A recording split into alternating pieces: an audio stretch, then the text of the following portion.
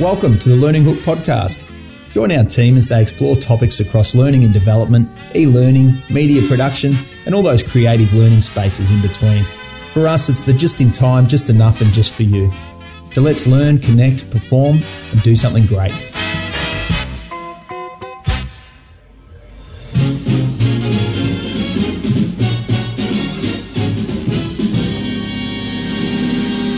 Welcome, Brendan Carter here, Creative Director at The Learning Hook. Today, I'm really pleased to be speaking to you, Helen. I've got Helen Blunden, Director at Activate Learning, and who I see as really Australia's leading authority in all things social and a whole lot more to do with learning. You're just so active, Helen, so welcome. Thank you for having me. Oh, now the pressure's on. Oh, God. So drum roll. I guess at the start of an interview, for anyone that doesn't know you, Helen, it's just really nice to hear about perhaps your journey in learning and development, or what led you to Activate Learning. So I've been in learning and development for about 25 years. I started long ago in the Royal Australian Navy back in the days where, you'd wangle a overhead projector, and remember those days? I don't know, you probably remember those days. I do. If listeners don't know, I was in the Army, so Helen and I have a rich history of defence many years ago. Yeah, I had the overhead projectors, and I even was looking for little learning hooks back then of how you could use that projector in different ways. That's right. Yeah. We had you get creative objectives. That's of right. Creating our courses and programs and slides. So I started from there, but that's where I had my introduction to performance. I mean, the military was very, structured in the sense of identifying a person and their role and their skills, their motivations, their capabilities, their experiences within the role, and then how to get them to the next point. So I guess my background and interest in human performance actually stemmed from the military, believe it or not. But then I went into corporate world and fell into learning and development consulting, and I've had all sorts of different jobs in the corporate world. So I've worked with Telstra, ANZ, all sorts of different roles, from instructional designer, facilitator, learning and development consultant. I've administered and managed LMS systems. I've even implemented a whole heap of systems. I had no idea about the LMS side of things. Yeah. Any job within L&D, I've pretty much had it. But in the last few years, I've been moving more across into the social learning space. But I've always had an interest in social tools and tech. And I remember back in 2004, back in our old Omni Asia Pacific days, where I was looking at discussion forums and how IT people are using discussion forums. And I thought, well, this is a form of learning. So I think my first introduction to social learning was back in 2004. But back then it was too new. We were still talking about online learning, course development. That's really interesting, Helen, because knowing that that's where, social learning's come from tech areas, right, from production, because you're not learning from a textbook or from a course necessarily. It's always problem solving from your peers in the here and now. So you picked up at that at Omni and was that from our dev team? Was that our development team that was there? Because I noticed at the time too how they learn. Yeah, and I didn't sort of pick up on it. Yeah, I didn't look at it from a sort of a social movement sort of thing. I appreciated it once I learnt about social learning, right? And then I'm like, I get it. That makes so much sense. You know what I mean? That's what was happening. And I mean, one of the things I love to do is I like to observe. I like to see what people are doing. And all these IT guys and the dev team, the way they were learning, and they were, actually, it's not really learning. They don't see it as learning. They're just collaborating. They're sharing their expertise or how they solve particular problems. And they were doing it all online. I think the penny dropped. And then there were certain other things that were happening around my life. Students were, anyone who was doing a university degree, they were having and sharing their assignments or what they were learning in their studies through online forums. And this was back in 2004. And that was around the time LinkedIn also started and social tools started. And I was dabbling in that area. I was blogging since in the early days as well. So I was seeing all this around me, but I didn't really, the penny didn't drop until I remember going to an academic conference. Out of the blue, I thought, I'm just going to go to this university conference on personal learning environments. I was the only corporate person there, but I saw it advertised and I rang up the university and I said to them, I'm from the corporate world. I'd love to come along to see what you guys do. And they said, yeah, sure, come along. There'll be other corporate people. There was no one there. I was the only corporate person in a sea of academics. Yes. And I think that's when the penny dropped for me, because they were talking about personal learning environments. They were talking about students learning from each other and with each other, the way learning around from the world and kind of making sense, reflecting on what you were learning and then sharing out to the world. It was completely foreign to what we were doing in the corporate world. So that's when I started, I guess the jigsaw puzzle was building in front of my eyes, but I had to experience it and observe other people for me to realise, this is something that we haven't even touched in corporate learning. And this is how people are learning outside of work anyway. So why aren't we exploring that, or how can we integrate that back into the corporate world? But back in 2004, it was just too early days. It was all too new. Only now am I seeing more interest in the social and collaborative learning and the use of tools like our mobile phones or our social networks to be able to tap into. So I guess that's a really long-winded way of how I've gotten to this point where I am. So it's still the thing, though, that inspires you, by the sound. That's kind of the why of what you do.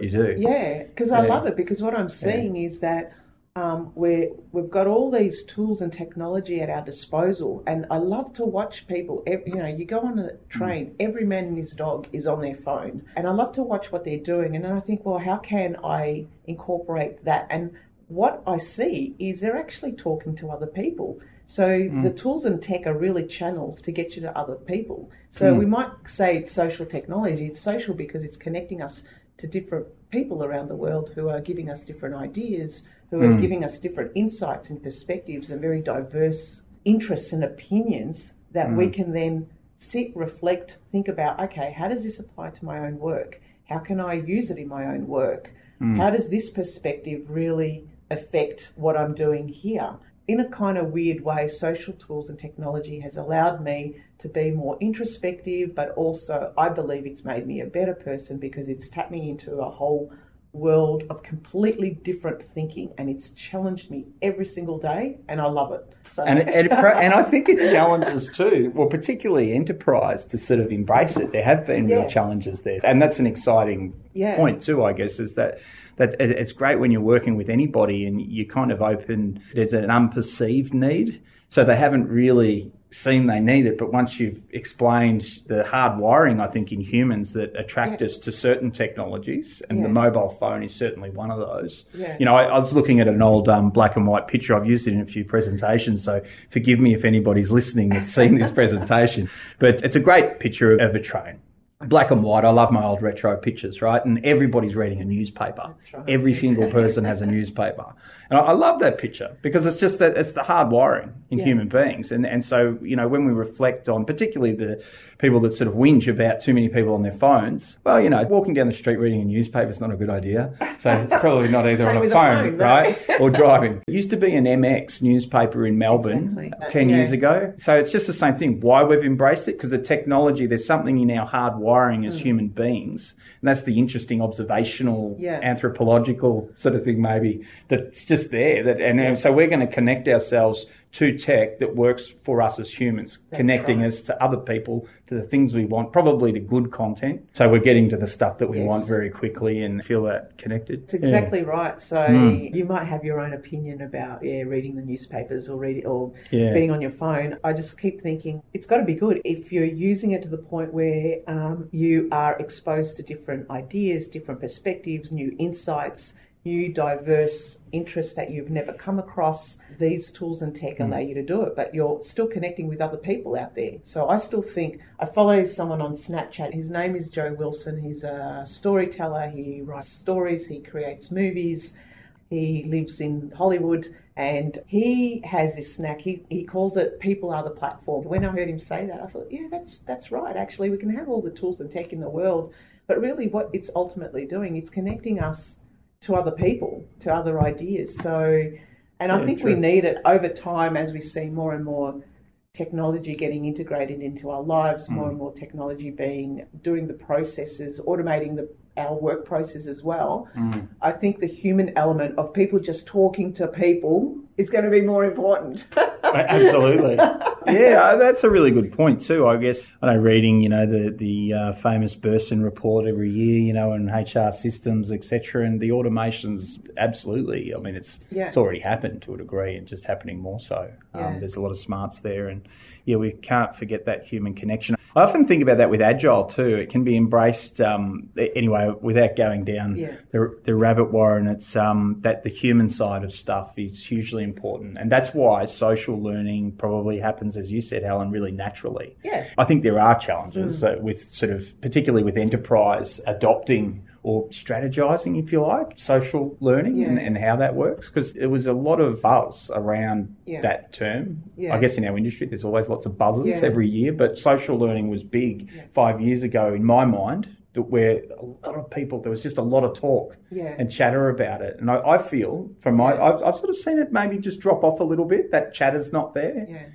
I guess being so, you work in this space so much, there's sort of one or two big challenges that you've just seen across maybe multiple times. Yeah, I think the first one is the terminology, the social learning. People seem to equate that to social media. So therefore, if it's social media, they'll equate it to Facebook. Therefore, if they equate it to Facebook, therefore it's got to be bad. Social to me denotes, social means that information can get out there, it's more accessible, you can search for it, something that you probably can't do at a face-to-face conversation. So when it's out on online platform, you can search for that information, you can search it, you can make it accessible, you can remix it, you can interpret it, you could make that change. So I think the challenges that I've had with organisations is, number one, the terminology of what social learning is. And the thing is, people are learning from each other, with each other all the time. Yes. But sometimes as learning and development practitioners, we need to put a product or a service around it. We need to measure it. We need to, how many likes, how many follows. And it's not about that. For me, it's how do we encourage our employees and organisations to be open enough to be able to show and share their work, their knowledge, their expertise, to share their unique stories in their own voice, in their own way, in their own manner, and to feel safe to do so. And whether they're using Yammer, whether they're using Facebook at workplace or whatever, whether they're using a learning management system with a discussion forum, I don't care. The technology is not, it's like how can L&D support and empower people to feel safe enough to show and share their work openly and create little hubs or whenever they're having these great conversations, think about, well, if we've had this great conversation in this room, what can I take away now that I could share openly to across my organisation? Who else needs this information to be able to do the work? So I guess in answer to your question, the challenge is the terminology. It's also the understanding that people are doing this quite naturally in their work, but we feel a need to kind of compartmentalise it or push people on certain systems or technology. And it's more about looking at the culture of the organisation. Is the culture open enough where people are allowed to share their work? Are people allowed to fail? That's the safety piece, that's the number one driver for, there was a survey, I can't quote it, but I know it was a number one driver for mental health in the workplaces. Number one is actually just feeling safe to share ideas. That's right. And you see the reports, the recent 2011 Pew report that said about 87% of people are actively disengaged in their work. And so if you've got a culture, actively disengaged. So that means if they're disengaged, maybe they're disempowered, maybe they feel as if that what they say is not going to be relevant, it's not going to be acknowledged, or they're going to be pummeled from above or negatively reviewed in their performance scores or whatever it is. Then you've got to ask yourself, is this a culture for learning? Is this a culture for people who are actively sharing their ideas, their insights, their perspectives, their stories, and be allowed to express their own voices? It's such a challenge. As a service provider, we're often asked to, over time it'll be, Brendan, how can we make the service cost less, do more, more efficiency and higher levels of production? And that's a good expectation, really. You work with any service provider. I'm putting those shoes on. I understand. I've been certainly a customer, and you expect over time workflows should improve, productivity raises, etc. So if you've got a trusted provider, great. But I was sort of looking and I thought, well, there is a ceiling to this too. And then I was flipping it and going, well, how does it sit for enterprise? It's such a challenge. And where I'm going with this is the culture within enterprise, because for us to truly embrace 80% is good enough, or give me the skateboard first, guys, we'll get the Rolls Royce later. Those briefs often happen, but the reality when you're delivering of a product or a service or an idea is that it needs to be absolutely polished. It needs to look great, because often I think the greatest challenge for middle management is that they've got to look great for the people that their reports, they've got to look great for their reports, and they're also reporting up the chain, and there's an expectation that what they do is great. Plus there's a lot of competition with their peers. Like embracing that from a project point of view, it's very hard for us as a service provider, say, to work in an agile methodology. Low documentation. Are you serious? As a service provider? How do we get sign-off? How do we storyboard everything? Anyway, sorry, I'm going left of field, but from the social side of things, I just understand that pressure. It's even harder. So how do we embrace that when we feel that... Because there's so much value in it. It does happen naturally. It does happen naturally. And when I go into organisations, I see it's already happening, but we're not recognising it. So what I'm seeing is a recent example in an organisation I worked for recently. They had the agile methodology. They had communities of practice. Right. Learning and development had no hand in that, though. These were little communities that were already happening, and they were forming themselves around a particular topic or an area that they wanted to learn from with each other. They would organise their own events. So they were doing this quite naturally, and they were using their enterprise social network, Yammer, to be able to pull together the events, be able to share the learning, be able to share out information, links, articles, resources, and keep those conversations going.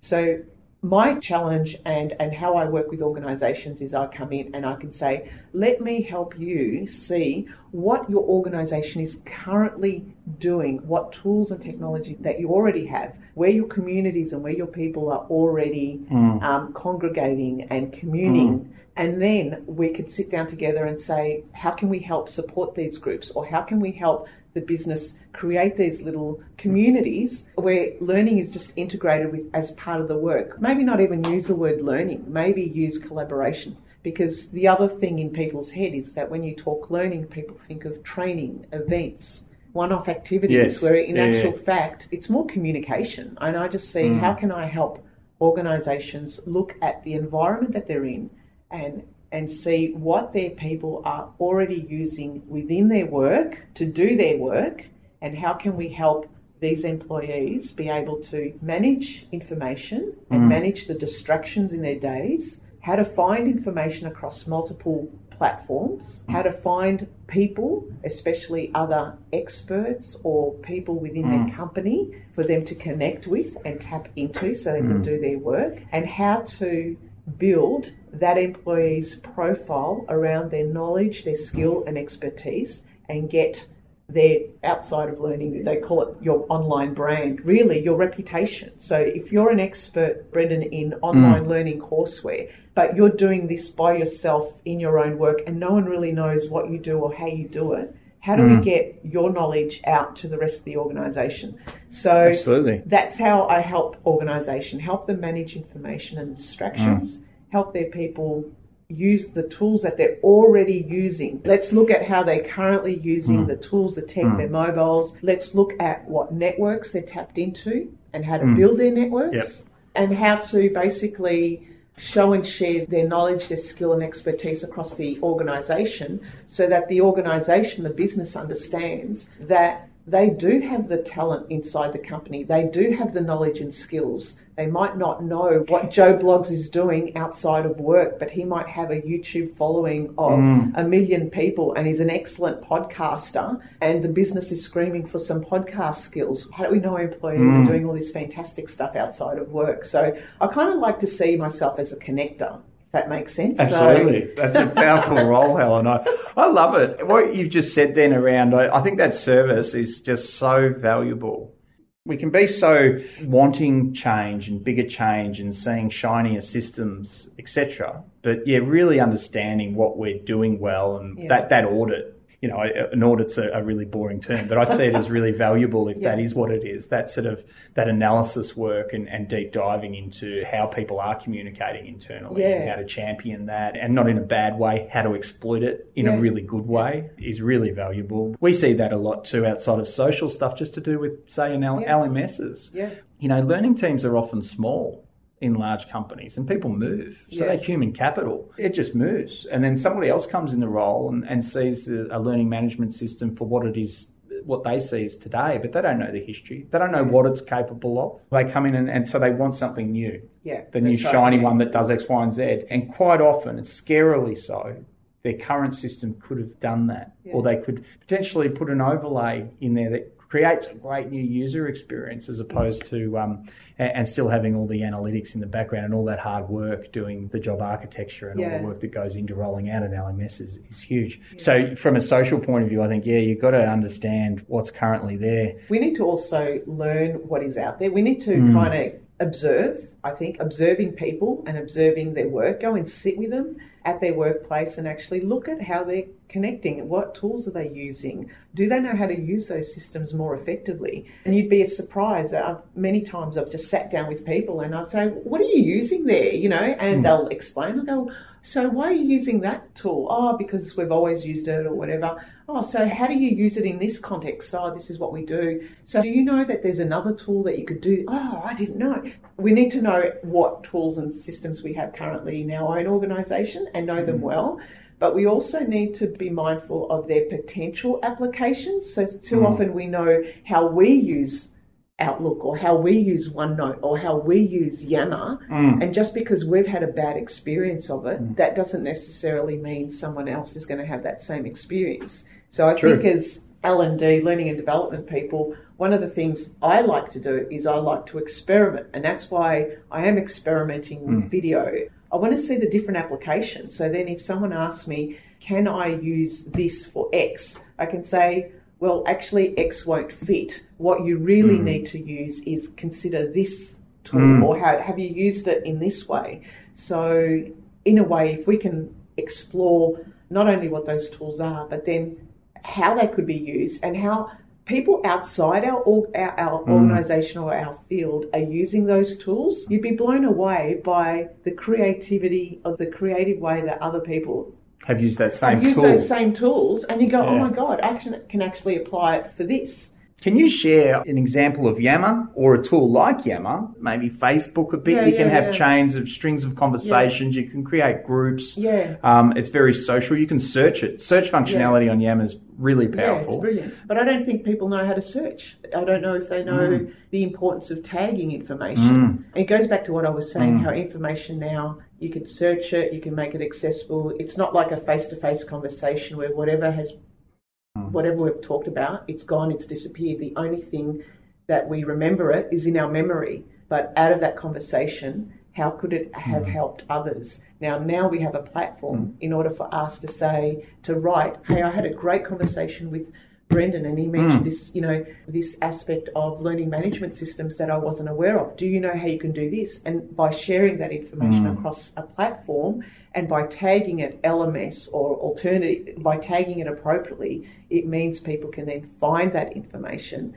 and they can apply it in their own context, in their own work. Yeah, that's interesting. As you were talking then, I was thinking, so Helen started, I was calling it social learning, which probably makes you cringe now, because like you're saying, that actually has it's an emotive term, right? And that terminology is a blocker for some people. Yeah. And so as you were talking then, I was thinking, and I was connecting the dots with what you were talking about and going, this is now the curation. Yes. You yourself, Helen, are just so well, I think set up and really from a skills point of view and your interests are so very much now. It's that contemporary kind of role that people are going, this is the new role in L&D potentially or within organisations outside of L&D is curation of content. I was just making that link then that I think that understanding tagging and how we can capitalise on the information that we share, our internal enterprise stories, how they're recorded and shared and we can tap into it and we can search easy. And so that's actually the curation role, We could even argue that we should be creating a curation course for everybody in the enterprise, right? Yes. 5 minutes on tagging, baby. Yes. I saw years ago great success with Yammer, with cross-pollination of ideas, and that was strongly driven by production within a large company that embraced it because they're techie, problem solving, but a lot of information was recorded in there. And then when sales got involved with Yammer, they started seeing some of the chats happening in production, and they saw opportunities for selling some of that stuff. They're going, now that's a bright idea. So then from there, a new whole project was set up where the production people were taken from production, set up with the sales people for an intensive 2-week hackathon to create a new product for a large enterprise. It did very well. And anyway, it was just a great success story of that cross-pollination of sort of ideas. Going back to the original question about Yammer, when I was with a bank, they had Yammer, and I was asked to work with the graduate committee. The graduates came to me and they said, we want you to teach us how to use Yammer. And in my head, I'm thinking, oh my God, the graduates, they're Gen Ys. They should know how to use this stuff. You just open it. It's really surprising. Don't assume that the age of people, that they will know how to use these tools more effectively. That's a really good point. So they came to me and they said, tell me why. What is the problem that you're experiencing? We just don't know how to use Yammer. And again, tell me what is the real concern. I drilled it down to the fact that the graduate committee was spending so much time sending so many emails to so many graduates with all the different events that were happening. You can imagine their inbox exploding and then people replying to certain emails that they didn't get information. And so I said, all right, so what I understand the issue is that you want to reduce the time it takes to send out emails to communicate all the graduate events that are happening. And they go, yes, that's one. And they said, look, the other thing is where everyone's close to the end of their graduate 3 months. So everyone had been on their rotation. And at the end of the 3 months, if they don't get work with that company, they're basically out exploring other work. So I thought, so this is a real issue here. All the graduates, they're thinking about how to get the next job in the company, and they're all looking at where they want to be placed, what jobs they want to take. So I thought, here's a perfect opportunity to meld to learn how to use Yammer by reducing the time it takes to send out emails, but also show and share the unique stories and the projects that these graduates have worked on in their last 3 months in their current placement, and use Yammer as the platform. The workshop itself wasn't like, click here, do this.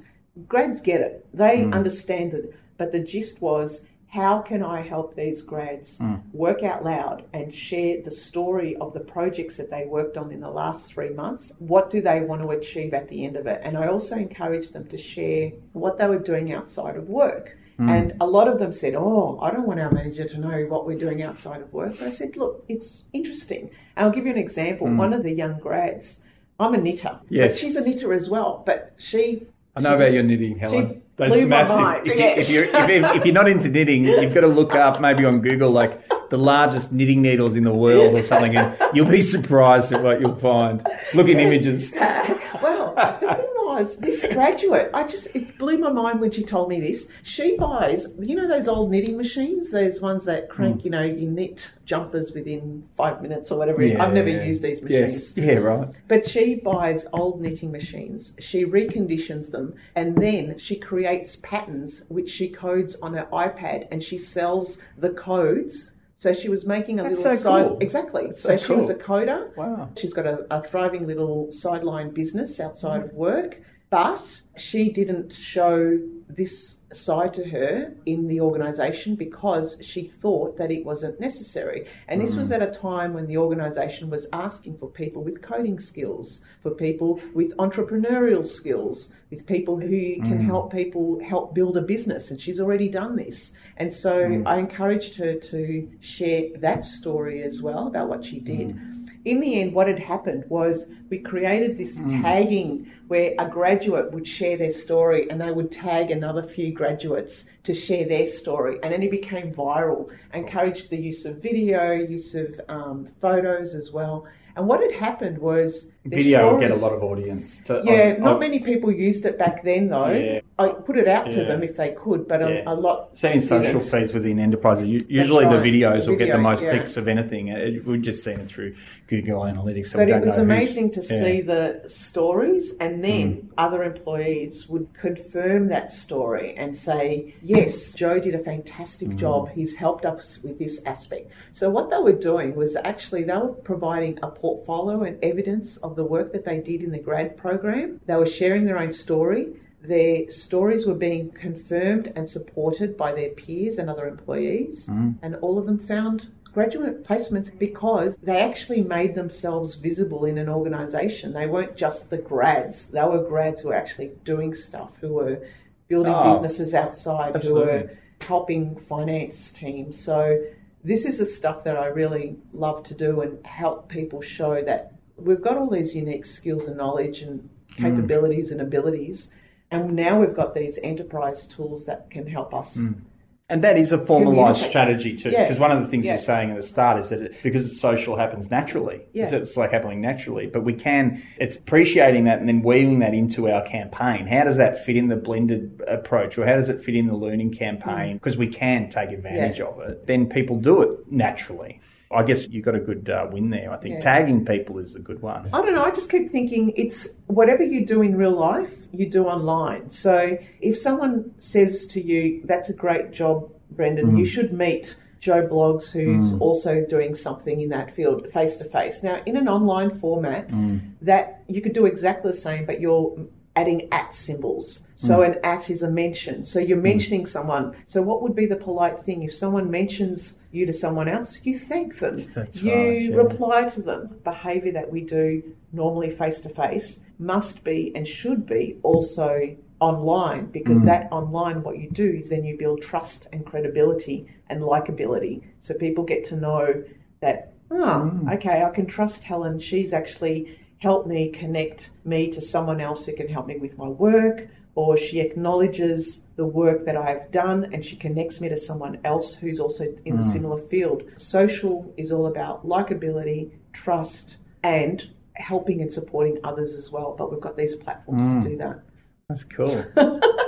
Oh man, I'm thinking of building a few courses in this space now, Helen, or you should. I'd love to hear a little bit about LearnTech Asia, because I guess this is a really current thing. If you come across this podcast in the future, well, hey, this is 2017, near the end of, and Helen's had probably a pretty awesome trip to LearnTech Asia. I would have loved to have been there too. I guess I'll have a listen now and see if I want to go next year. But I was interested. I know you wrote a blog about it, so no doubt you could go to activatelearning.com.au and read Helen's blogs. And I did have a read. It was quite a long one. Yeah, it was quite interesting. It was a reflective post. It was really interesting. And I guess rather than talk about the blog, or let's talk about whatever we like, but I was interested in was there one big insight for you that you thought, I'll bring this back to Australia. Yeah. We could do this better, or perhaps even something we're doing really well here in your very different cultures, so different needs. But anyway, just anything new that you picked up there. The biggest thing for me was when I was asked to present at LearnTech Asia, I must admit I felt a bit awkward, because I thought, what have I got to share? I had these images of the white Western female standing up on stage to an audience of experienced Asian peers and colleagues who have worked in Asian organisations. That was my first image. Well, you're a foreigner. Yeah, I'm a foreigner. So what have I got to work share? In a different space or a different culture, different land. Yeah, and it was, I know it's going to be bizarre, but I've not lived and worked in a region. I've worked with lots of Asian people within Australian companies, but I've not immersed myself into that culture. And so when I went there with the expectation that I was going to attend all the presentations that had a regional, localised view, because I wanted a different perspective. I know that LearnTech Asia had a whole heap of wonderful presentations from all sorts of people in our field who came all around the world. So from America, India, that all presented. They were part of my personal learning network on Twitter. I followed them. I read them. Unfortunately, I missed out on some of their presentations simply because in my head, I wanted to attend the regional, local view. So some of the key thoughts and reflections that I got, which I'm so glad, is just an alternative perspective to education in general. I was really surprised that the Asian culture and context education is key. It's critical.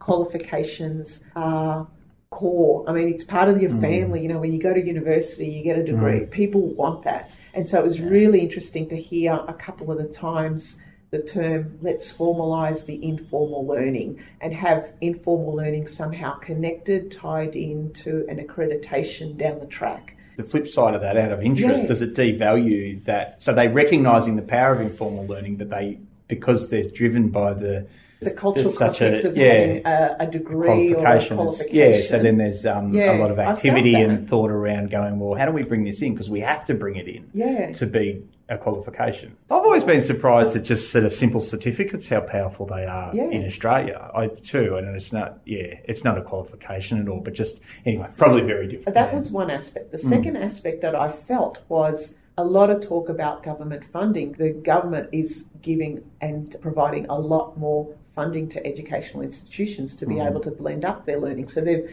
recognised that there is a lot of formal education. It's a lot very traditional. There's the teacher and the students, and it's very formal. But they're providing support. They're providing funding for institutions to be able to blend up that learning. The money's there, and they've got these digital transformation rollouts across different industries, and there's 23 of them, and they're saying it every month, every period of time, the government focus on the transformation of that particular industry, and then supports them with funding to be able to educate people in that industry. So education is core and critical, and there's money behind it.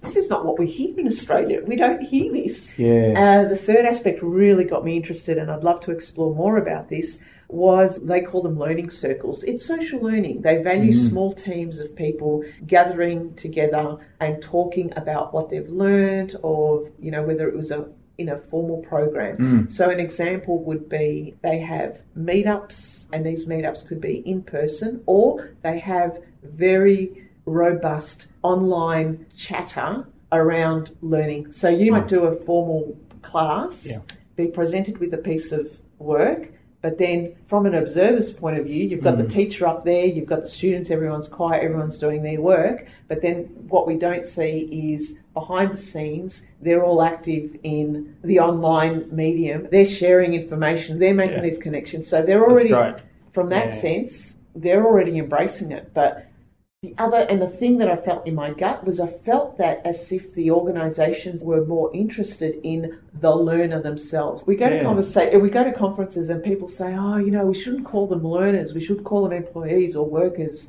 Whatever you call it, the focus there was on learning, learner, education, support, care. I kind of felt as if they were cared for. It's getting a bit touchy-feely, but it was just a completely different perspective and not what I was expecting. And I came away thankful that I'd seen that. And it made me think of how I can approach social learning and how I could, the collaborative learning. Oh, the peer group work's really important. I know our eyes are opening up a lot, probably over the last 6 months to 8 months. We've done a lot more work with higher education in Australia, and it's reflecting back on where we started too, Helen. When I used to talk about e-learning at any conference or anything, if I was talking, I'd always define it, because I looked at e-learning as very distinct. When you talk about this thing, e-learning in industry or higher ed, they're very different things. And we're starting to see that blend a little bit now, and some of our higher ed is moving towards really working very closely with industry, probably challenging perhaps where industry has, how they've gone about training at different times. So it's interesting, but then offering micro-credentials. So that's that qualification thing from a reputable institution with great content. Anyway, seems very smart to me to be investing in learning. It's a heavy investment there. That's what I've noticed. Yeah, that's a big industry, for sure. To take your point again, going back about the conference itself, I would highly recommend it if you're interested in getting that context from an alternative, and especially if you're doing business in Asia, that's where you should be. So, from an Australian point of view, that's for our providers, our universities. There's all kinds of partnerships there to offer blends and how to do it if it's something new. It's highly recommended. I'd recommend it for any learning, and if you can get to Singapore, it was the inaugural conference this year. I think they're going to run another one. They do run it in the UK, and they're thinking about running one in Paris as well. But it was good to have that very regional perspective.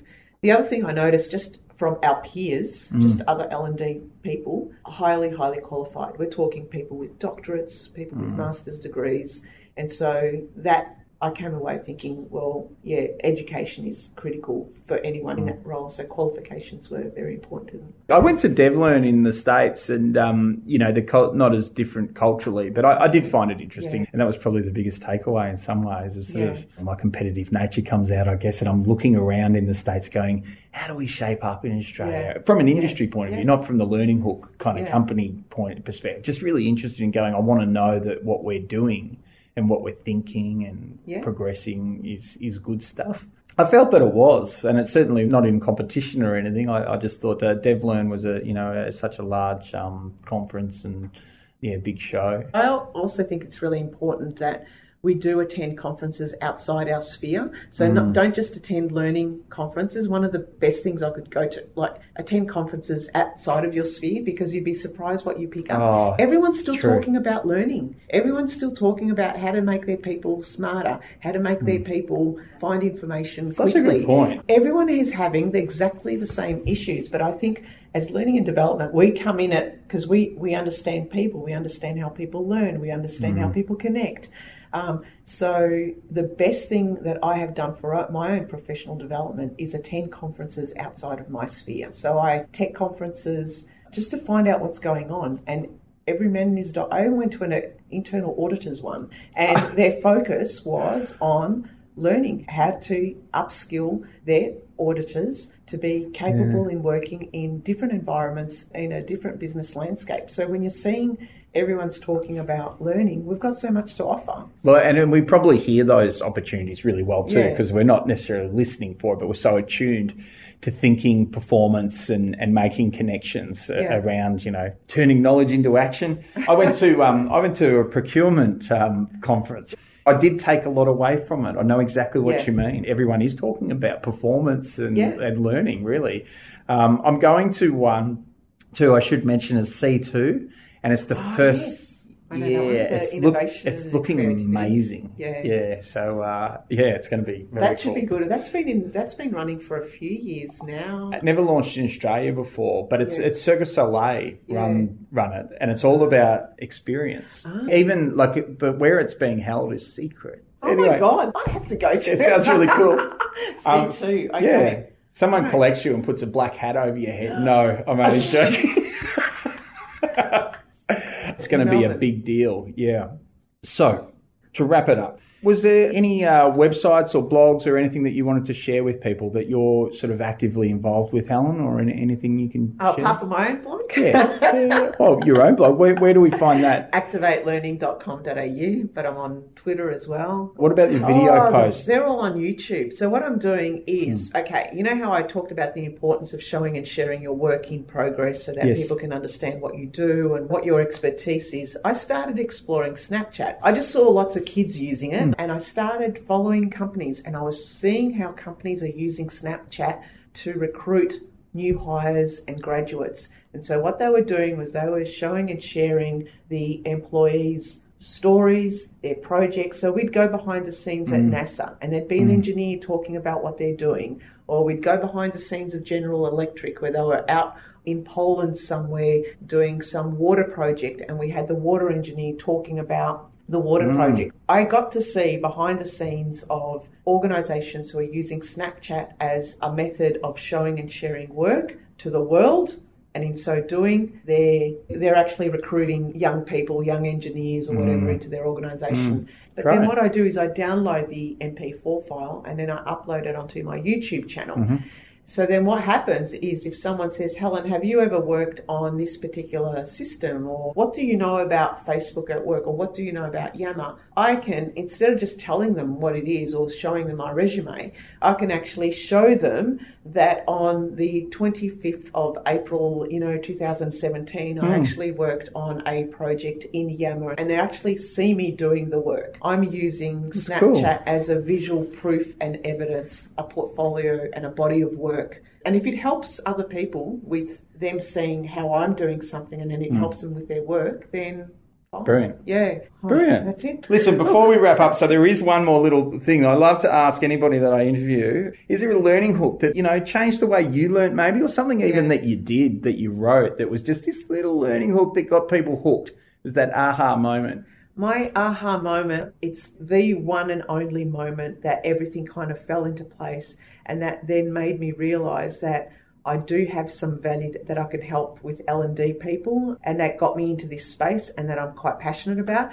And it was the website it's called Life in Perpetual Beta by Harold Jarkey. Yeah. I don't know if you know of his work, but he talks about personal knowledge mastery. And he talks about how to master and make sense of the world around us. He's got the Seek, Sense, Share model, which is all about how we find information, how do we make sense of it, and then making sense is really all about contextualizing it in our own, from our own experiences, and then how do we share that to the world so that others could learn from it, use it, could change it, could apply it in their own field. I think the penny dropped for me that I have got to be responsible for my own learning. I've got to be responsible for my own professional and personal development. And I have got a range of tools, tech, people out there around the world who can help me make sense of it and who could help me further improve how I look at the world, what I do, and then I could take that and bring that to my own work and help others to do the same. So Harold Jarkey's work was the clincher, was the jigsaw piece that just kind of fell and it put everything into place for me. It's a powerful moment, just finding the right voice out there. Yeah. He's very a very deep thinker. Yeah. I've loved some of the stuff I've read. Other parts of his work, for me, I just need to be actually in the right headspace to digest it. But it's brilliant. Very good. So highly recommend it. Inspired.